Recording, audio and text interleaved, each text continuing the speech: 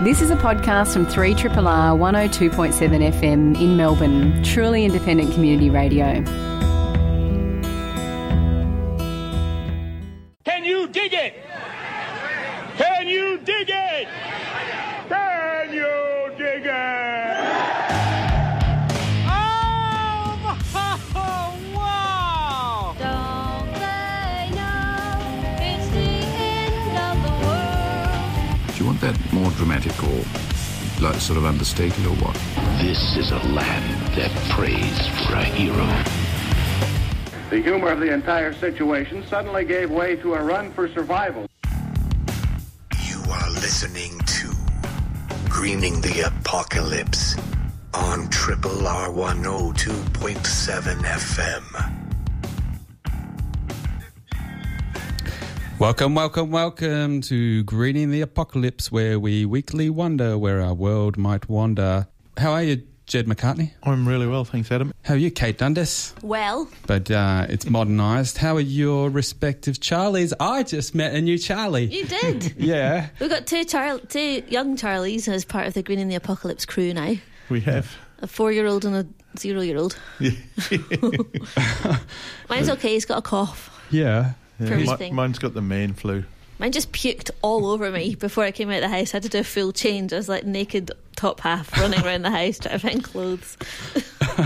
So you both have like, okay, sick and kind of, you're not regretting the decision or anything though. Too late to pull out now. I don't know, after reading what we're going to talk about this evening. Yeah. I'm having some crisis thoughts about the future, what the future will be like for Charlie. Yeah. And Charlie. It's definitely probably going to be one of, those heavy shows we do every once in a while. But as the authors of the report we're going to talk about tonight will mention, and no doubt, is that one of the problems with our world is not staring into the face of reality and rather choosing convenient interpretations of it. So let's just do it. Let's get into it. We've got one return guest and one new one. I'll introduce, first off, for the first time on Greening the Apocalypse, Ian Dunlop. He is a Cambridge-educated engineer.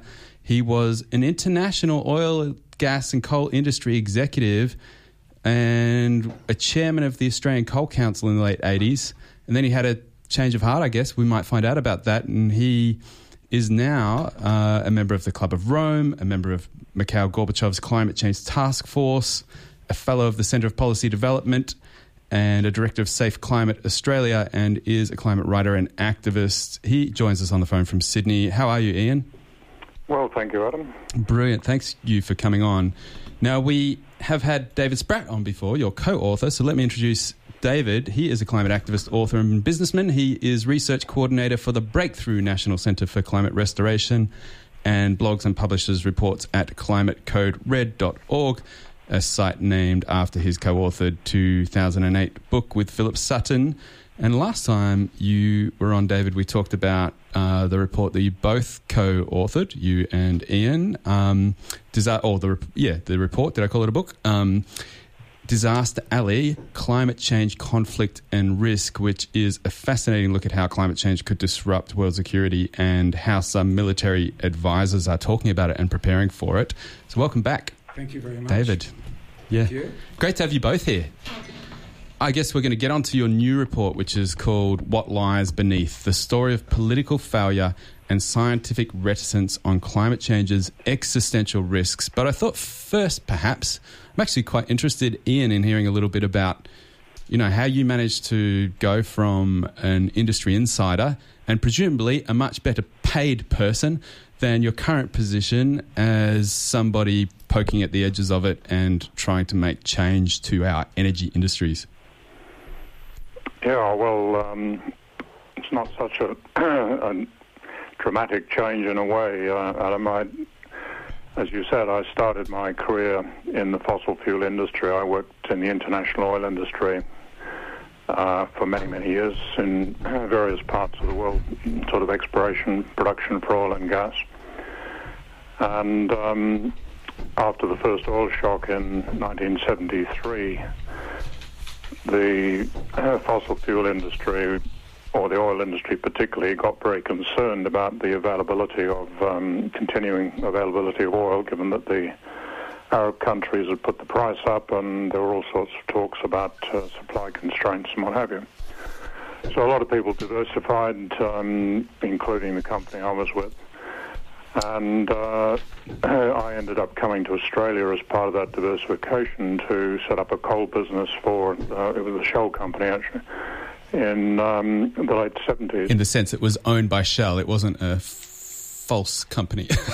I worked for Shell basically, yes. But I came here to set up involvements in the coal industry, both in taking up stakes in existing companies and in setting up some new, what they call greenfields projects, in other words, just completely new projects.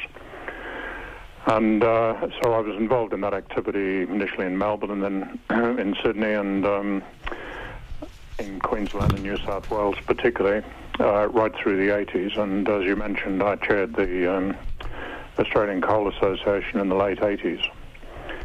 I then left the fossil fuel industry during the course of the 90s, and one of the key reasons for that was the fact that very early in my career I had got involved in the long-term planning work that the Shell company did in scenario planning, as they call it, looking at the long-term future.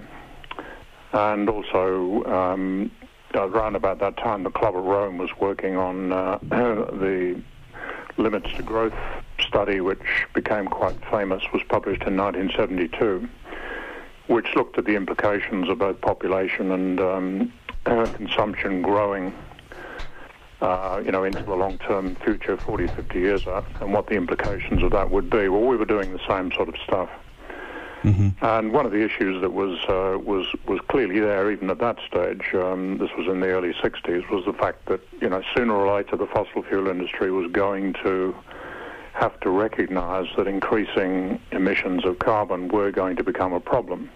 So you were reading this while you were working for the corporations. How much did people inside the oil companies or the fossil fuel companies know about climate change or other limits to growth?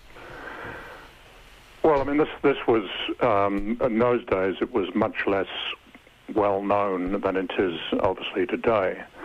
And I mean, but the science has been around for a long time, and the science is not new. I mean, it's been, going back to the 1800s. Arrhenius was talking about it way back then, and there'd been a number of studies conducted, through the 1900s, 1930s, and what have you. So the general concept that if you kept on pushing carbon into the atmosphere, you would warm the planet was one that was not particularly new. I mean, it wasn't seen as an urgent issue at that point because in those days the population, global population, was probably around 3-4 billion compared to the sort of 7 getting on for 8 today. And we had, in effect, pretty much an empty world where a lot of the pressures that were on environmentally and what have you were far less than they are today, of course. In those days, you were at a senior management level. Would those understandings have filtered up to board level and shareholder level, or was it sort of constrained amongst, clever management people but isolated from the... I think it was not something that was getting great attention at senior level. I mean, this was more, if you like, the long-term thinkers smoking a bit of opium about what might ultimately happen down the track, looking at the science around the place. And a lot of organisations were doing the same thing. I mean, the Club of Rome, for example, looked at the implication of exponential growth in population and consumption, and they looked at not specifically carbon emissions, but pollution generally as a proxy for carbon emissions. So, the understanding was much less clear-cut than it is today. But the point, I guess the point about it is that having got involved in that work, I stayed with it right through my career. So I've kept my interest in these longer-term issues. I've kept involved in a lot of the scenario work that goes on around the world as time's gone by. That the science has got better and better, the evidence has got clearer and clearer, and there comes a point when you have to do something about it. And for me, that came in the course of the 80s, when the coal industry actually, a group of us within the coal industry initiated a range of, toward the end of the 80s, a range of research work on what the implications of coal really were going to be. Mm-hmm. And that actually was quite valuable work. I have to say that in those days the fossil fuel industry was a lot more progressive in looking at these things than it actually is today. I think for a variety of reasons, but in terms of my history, I mean, in the early 90s I decided to move away from the coal industry and the fossil fuel industry, partly for these reasons, that we now need to reverse the process and get out of fossil fuels. So it sounds like, in a way, it was risk management that you began inside the industry, informed your activism outside of it. How did you come to be working with someone who, I get from memory, I think, David, you have more of a kind of activist. You come across as a merry prankster. Baby boomer lefty, yep. Right. Yep, I confess. So how did you guys begin working together, just briefly? Well,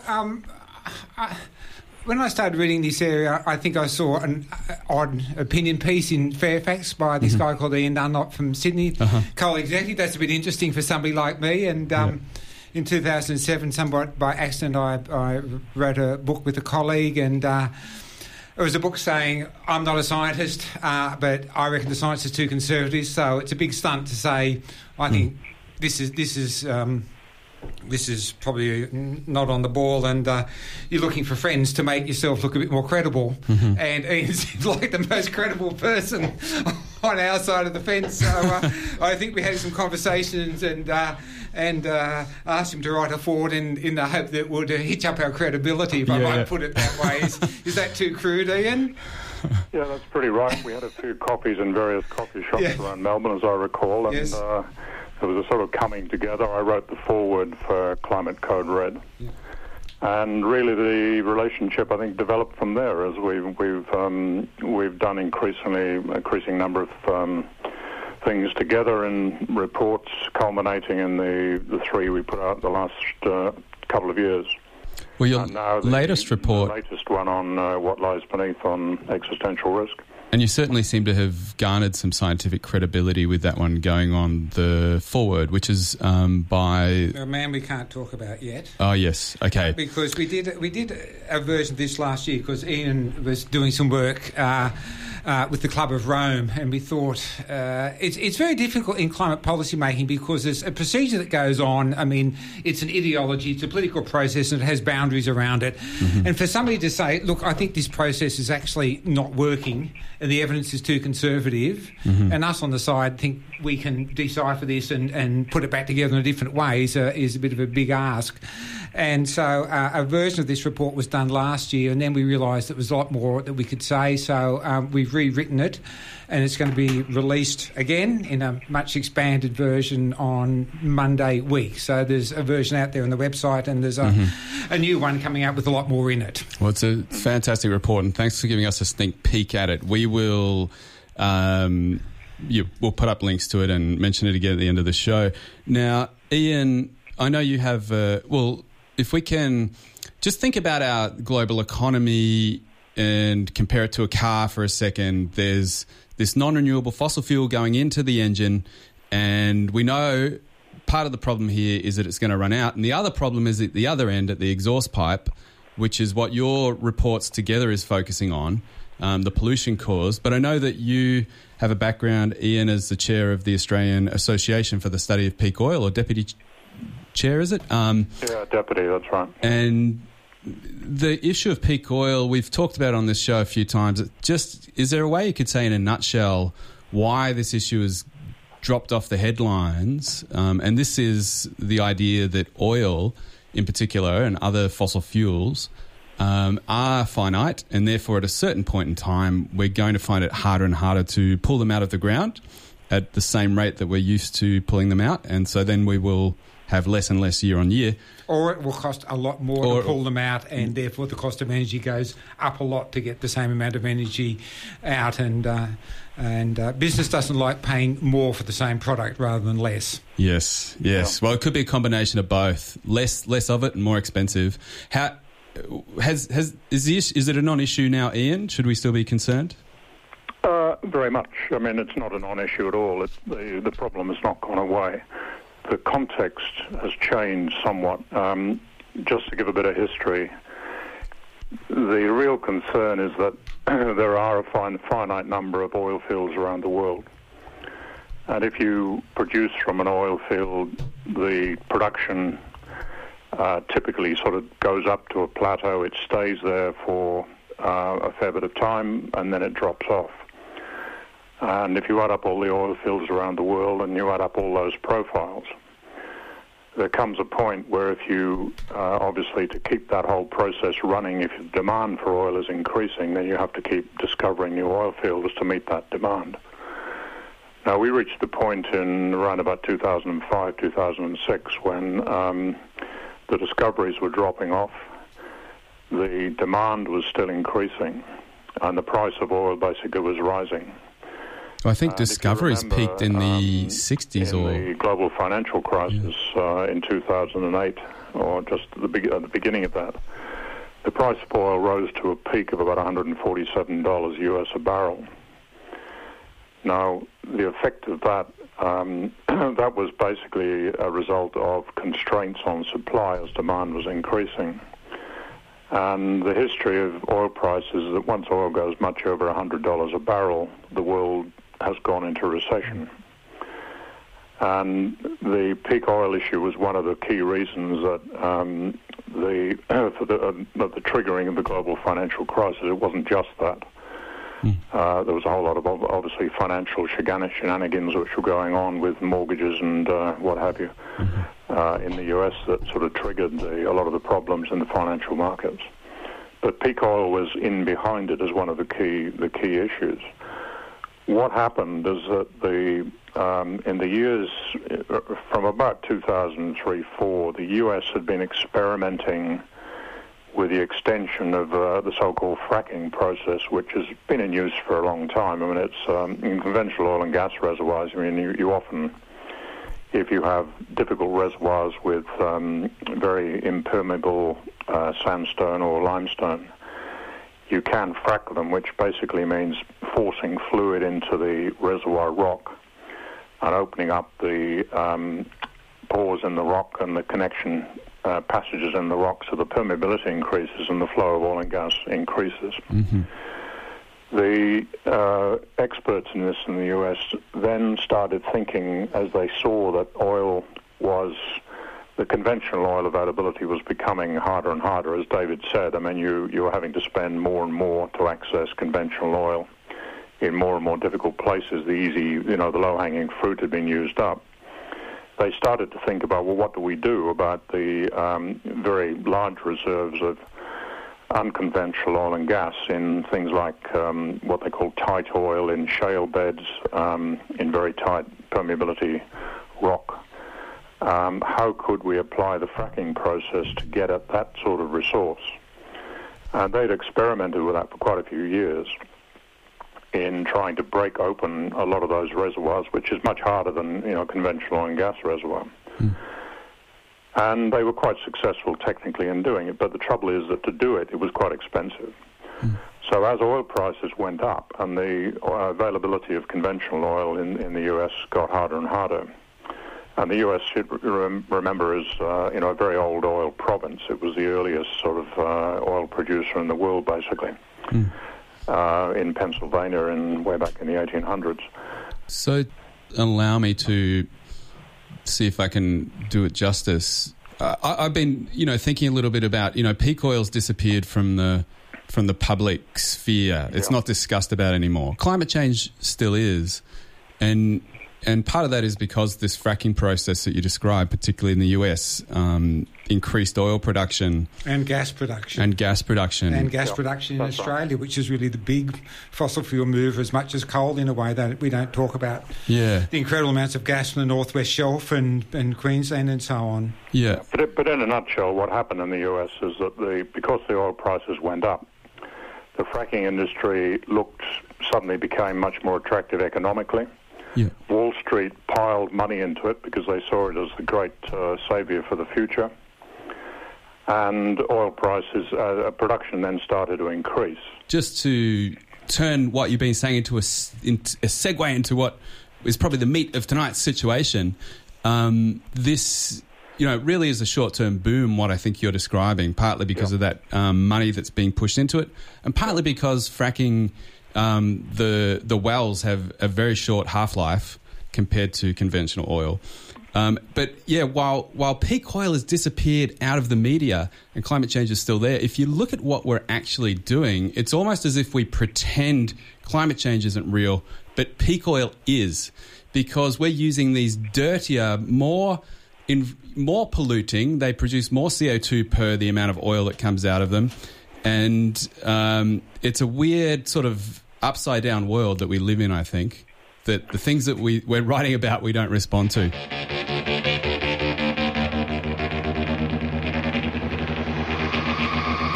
And you are listening to Greening the Apocalypse on 3RRR. Oh, it's me. You're listening to Greening the Apocalypse, and tonight we have Ian Dunlop on the phone and David Spratt in the studio. And we've got them in to talk about their report, What Lies Beneath, which is terrifying reading, to put it plainly. Reality's like that sometimes. It's a little bit scary. Yeah. So far in the show, we've been talking a little bit about Ian's move from the coal and gas corporation to becoming an activist, and a little bit about fracking and peak oil, and the conversations that never really seem to get anywhere. Now, David, your report, What Lies Beneath, the inside story of political failure and scientific reticence on climate change's existential risks. Yeah. Tell us about it in a nutshell. In a nutshell, what's likely to happen with climate change is being underestimated.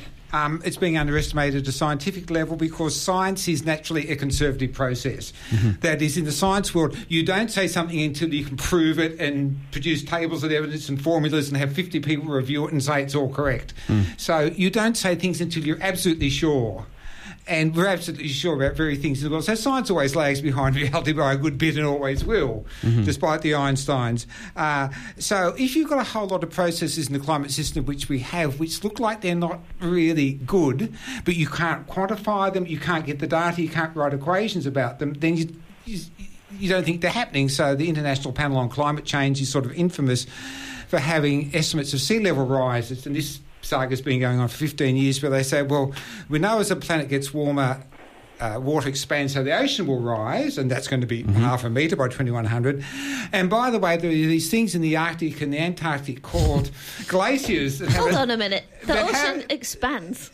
Yes, when water gets warmer, it expands. I did not know that. Oh, I just thought it was things melting that made. I thought it was the melting. Your pots boil over. Oh, I thought it was the vigour of the bubbles. Yes, when things move more vigorously, they tend to move apart. Oh, because the vibrations of the atoms. I remember that from physics. Don't get too fundamental here. But they know that the water expands and sea level rises, but there were these things at the two poles which potentially have 70 metres of sea level rise. That is 70. 70. So back 45 million years ago, when it was warmer now, the last time we had no ice on the planet, the sea levels were about 70 metres higher, and that's as much as it can get because there's no more. But the scientists and the IPC have said, because we can't tell you how fast these things will melt or whether they've passed their tipping points, then we won't include them. So they have a statement saying, we estimate the sea level rise to 2100 will be half a metre, but there are these other processes which we can't quantify, which means it could be a lot more. And then a journalist or a politician who go for numbers rather than complicated sentences go, oh, it's half a metre.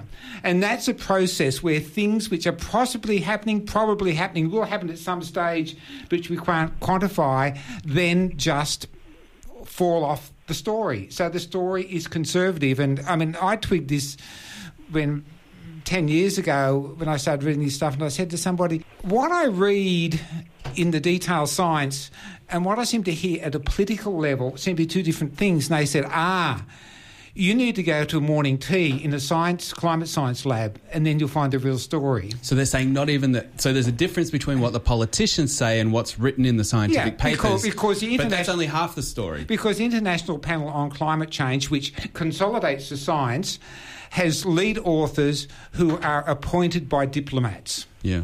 And in the end, the scientists produce very big, thick technical reports, but what are called the summary for policymakers, which is the bit which gets the media, are voted on by the climate ambassador representatives of the 190 countries that constitute the IPCC. So the Americans and the Saudis and the Russians just blip out everything. And climate scientists on the records are saying this stuff was cut out.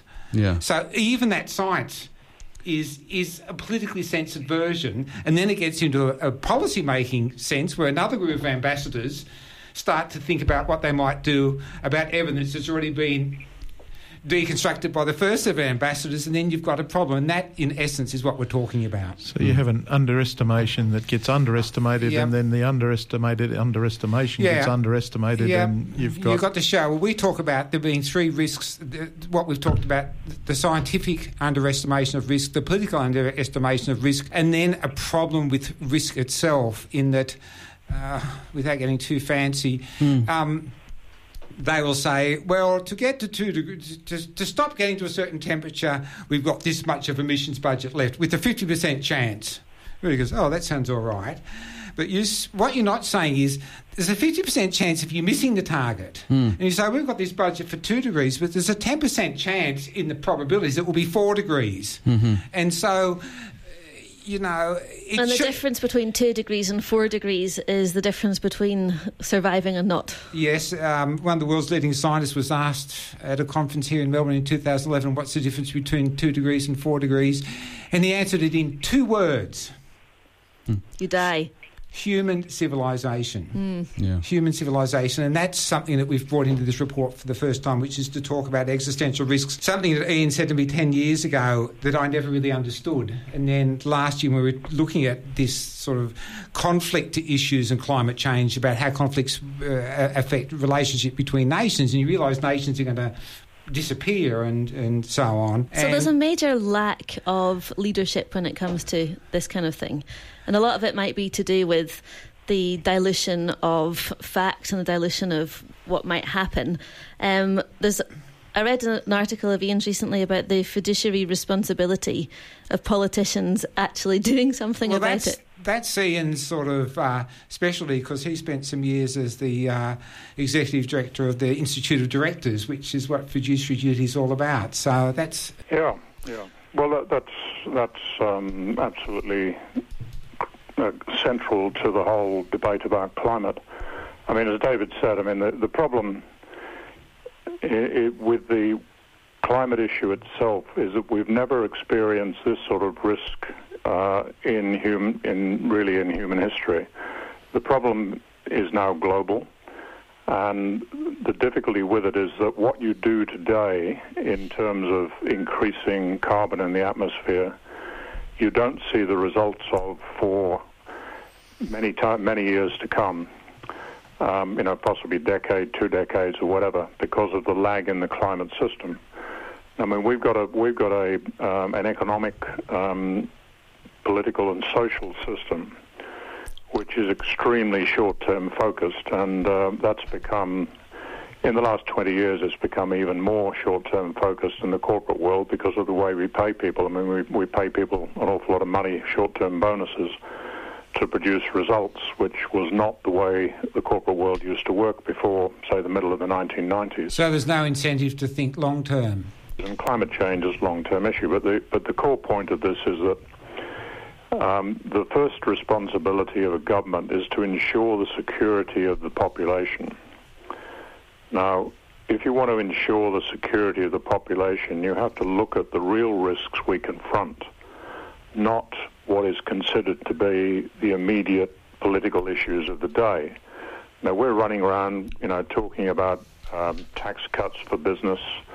We're talking about all sorts of other sort of changes in the short-term sense and what have you. But The big issues that we really confront today, the really serious issues that this country and the rest of the world confront, are things like climate change.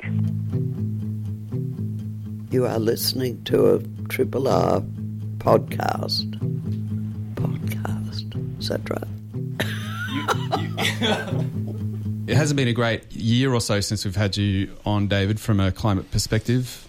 Do you want to summarise some of the recent events? Look, I think what's happened around the world, if you look at this record heat in the Middle East, in Japan, where we had this incredible rain and incredible other things happening all at the same time, this record heat wave in Europe, the fact that you've got wildfires burning inside the Arctic Circle, wow, that's a bit of a spooky one. I think there's a bit of a shock and awe that the climate system, the laws of physics and chemistry have started to write the political story for the politicians, because they won't. So I think there's a bit of waking up going on at the moment, a bit of Didn't it get to 6 degrees in the Arctic, like in the middle of winter? There's been anomalies, changes from normal of 20, 30, 40 degrees. I mean, this is unprecedented because climate change is fundamentally changing the Arctic system. A thing called the jet stream, which runs around the Arctic and keeps the cold in, is destabilising. So, and that's what led to Superstorm Sandy,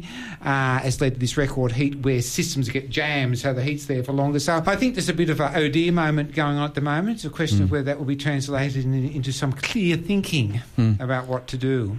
And the report looks at risk, and it talks about that there's actually a long tail of probabilities of higher degrees changes. So that some of these outliers where we might go to 6 degrees that aren't such a tiny probability actually. You said 4 degrees was the quote, would be the end of civilization. I mean, what kind of world are we looking at there in a nutshell? Well, I mean, 10 years ago there was actually a discussion about this, and they had the 4 degrees conference in Europe and they had one in Australia, and people at that stage said if you got to 4 degrees, the planet would be down to 1 billion people. Some people said 500,000, but there was a discussion then. That's because agriculture is adapted to a stable climate. Well, as it gets warm, basically between the two tropics, the yield in food is going to go right down. I mean, rain systems get driven towards the poles.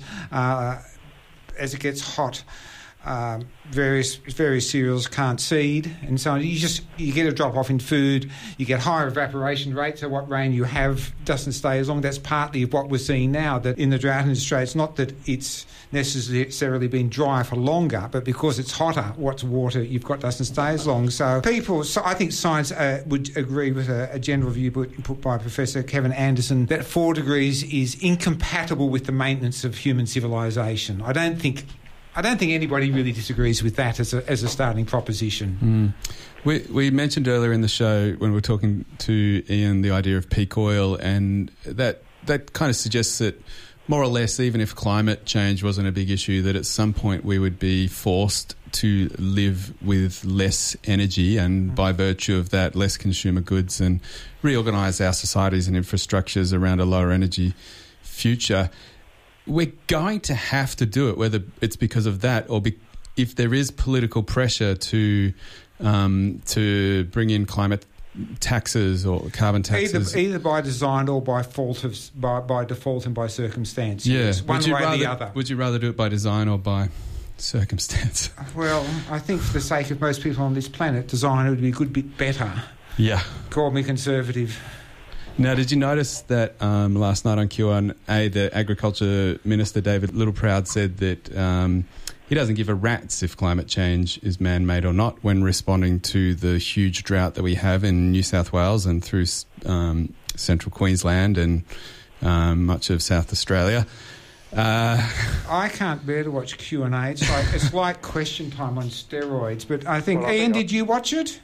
Yeah, I mean, to be fair to him, not fair, but he did change he qualified the statement this morning, saying that what he meant was that whether you believe in climate change or not, you're going to have to do something about helping the farmers in the short term. Yeah.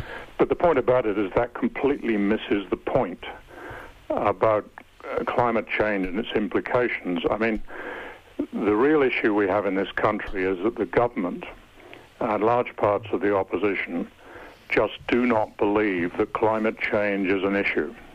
And therefore, the entire problem we have with climate and energy policy is driven off that fact. In other words, what we've got are policies that are set up to pretend we're doing something whilst they're doing nothing at all to seriously address the issue.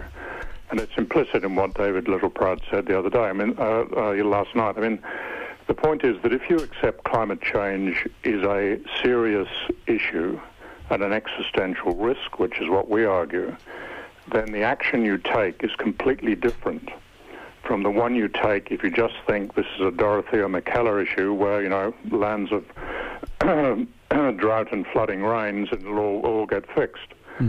Now, I mean, the whole point about this is we should have been planning for the fact that the droughts and the rainfall in Australia was going to change fundamentally. We should have been planning for that years ago. There's nothing new in this. The scientists have been telling us for at least 20 years that this is what would start happening. Now, it's been clear for at least 10 years that this trend was starting.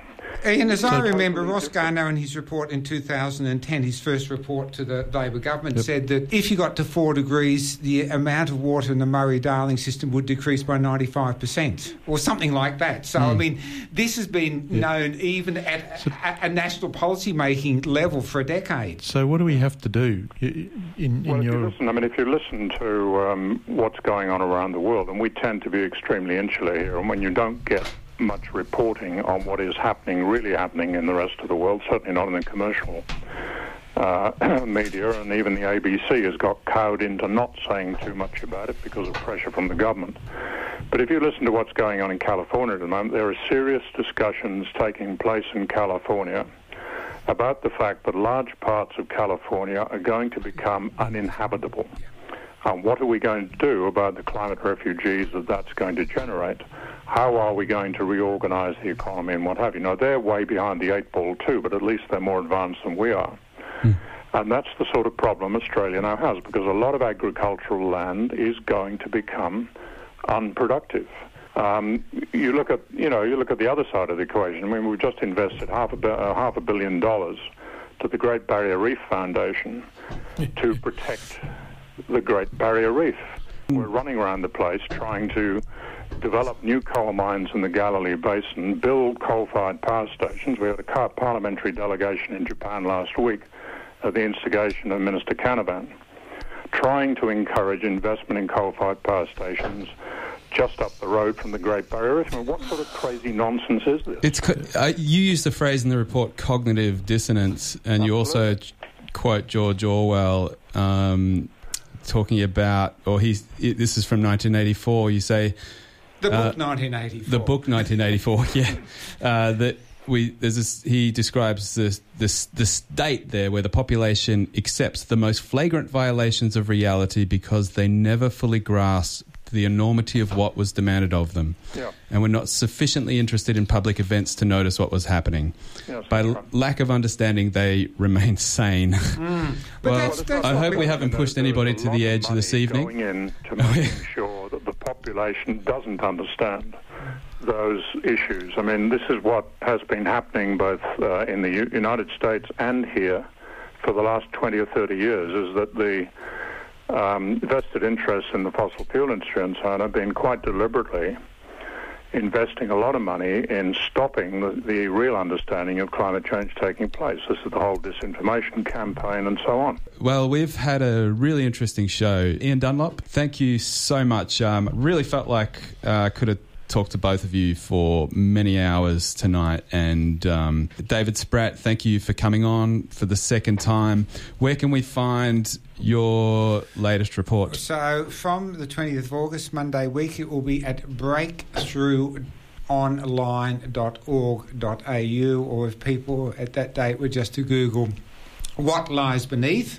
I won't give any secrets away. The cover is a picture of an iceberg in Antarctica where a little bit sticks above the water, but most that matters is below the water. So that's a very crude metaphor that we're using, that there's a lot more below the surface than above.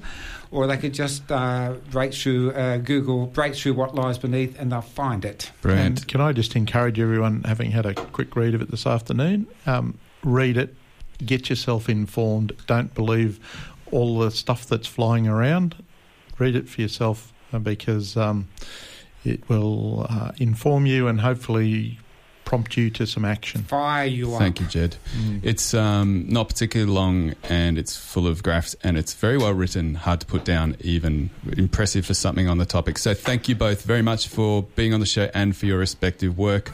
This has been a podcast from 3RRR 102.7 FM in Melbourne. Truly independent community radio. Want to hear more? Check out our website at rrr.org.au.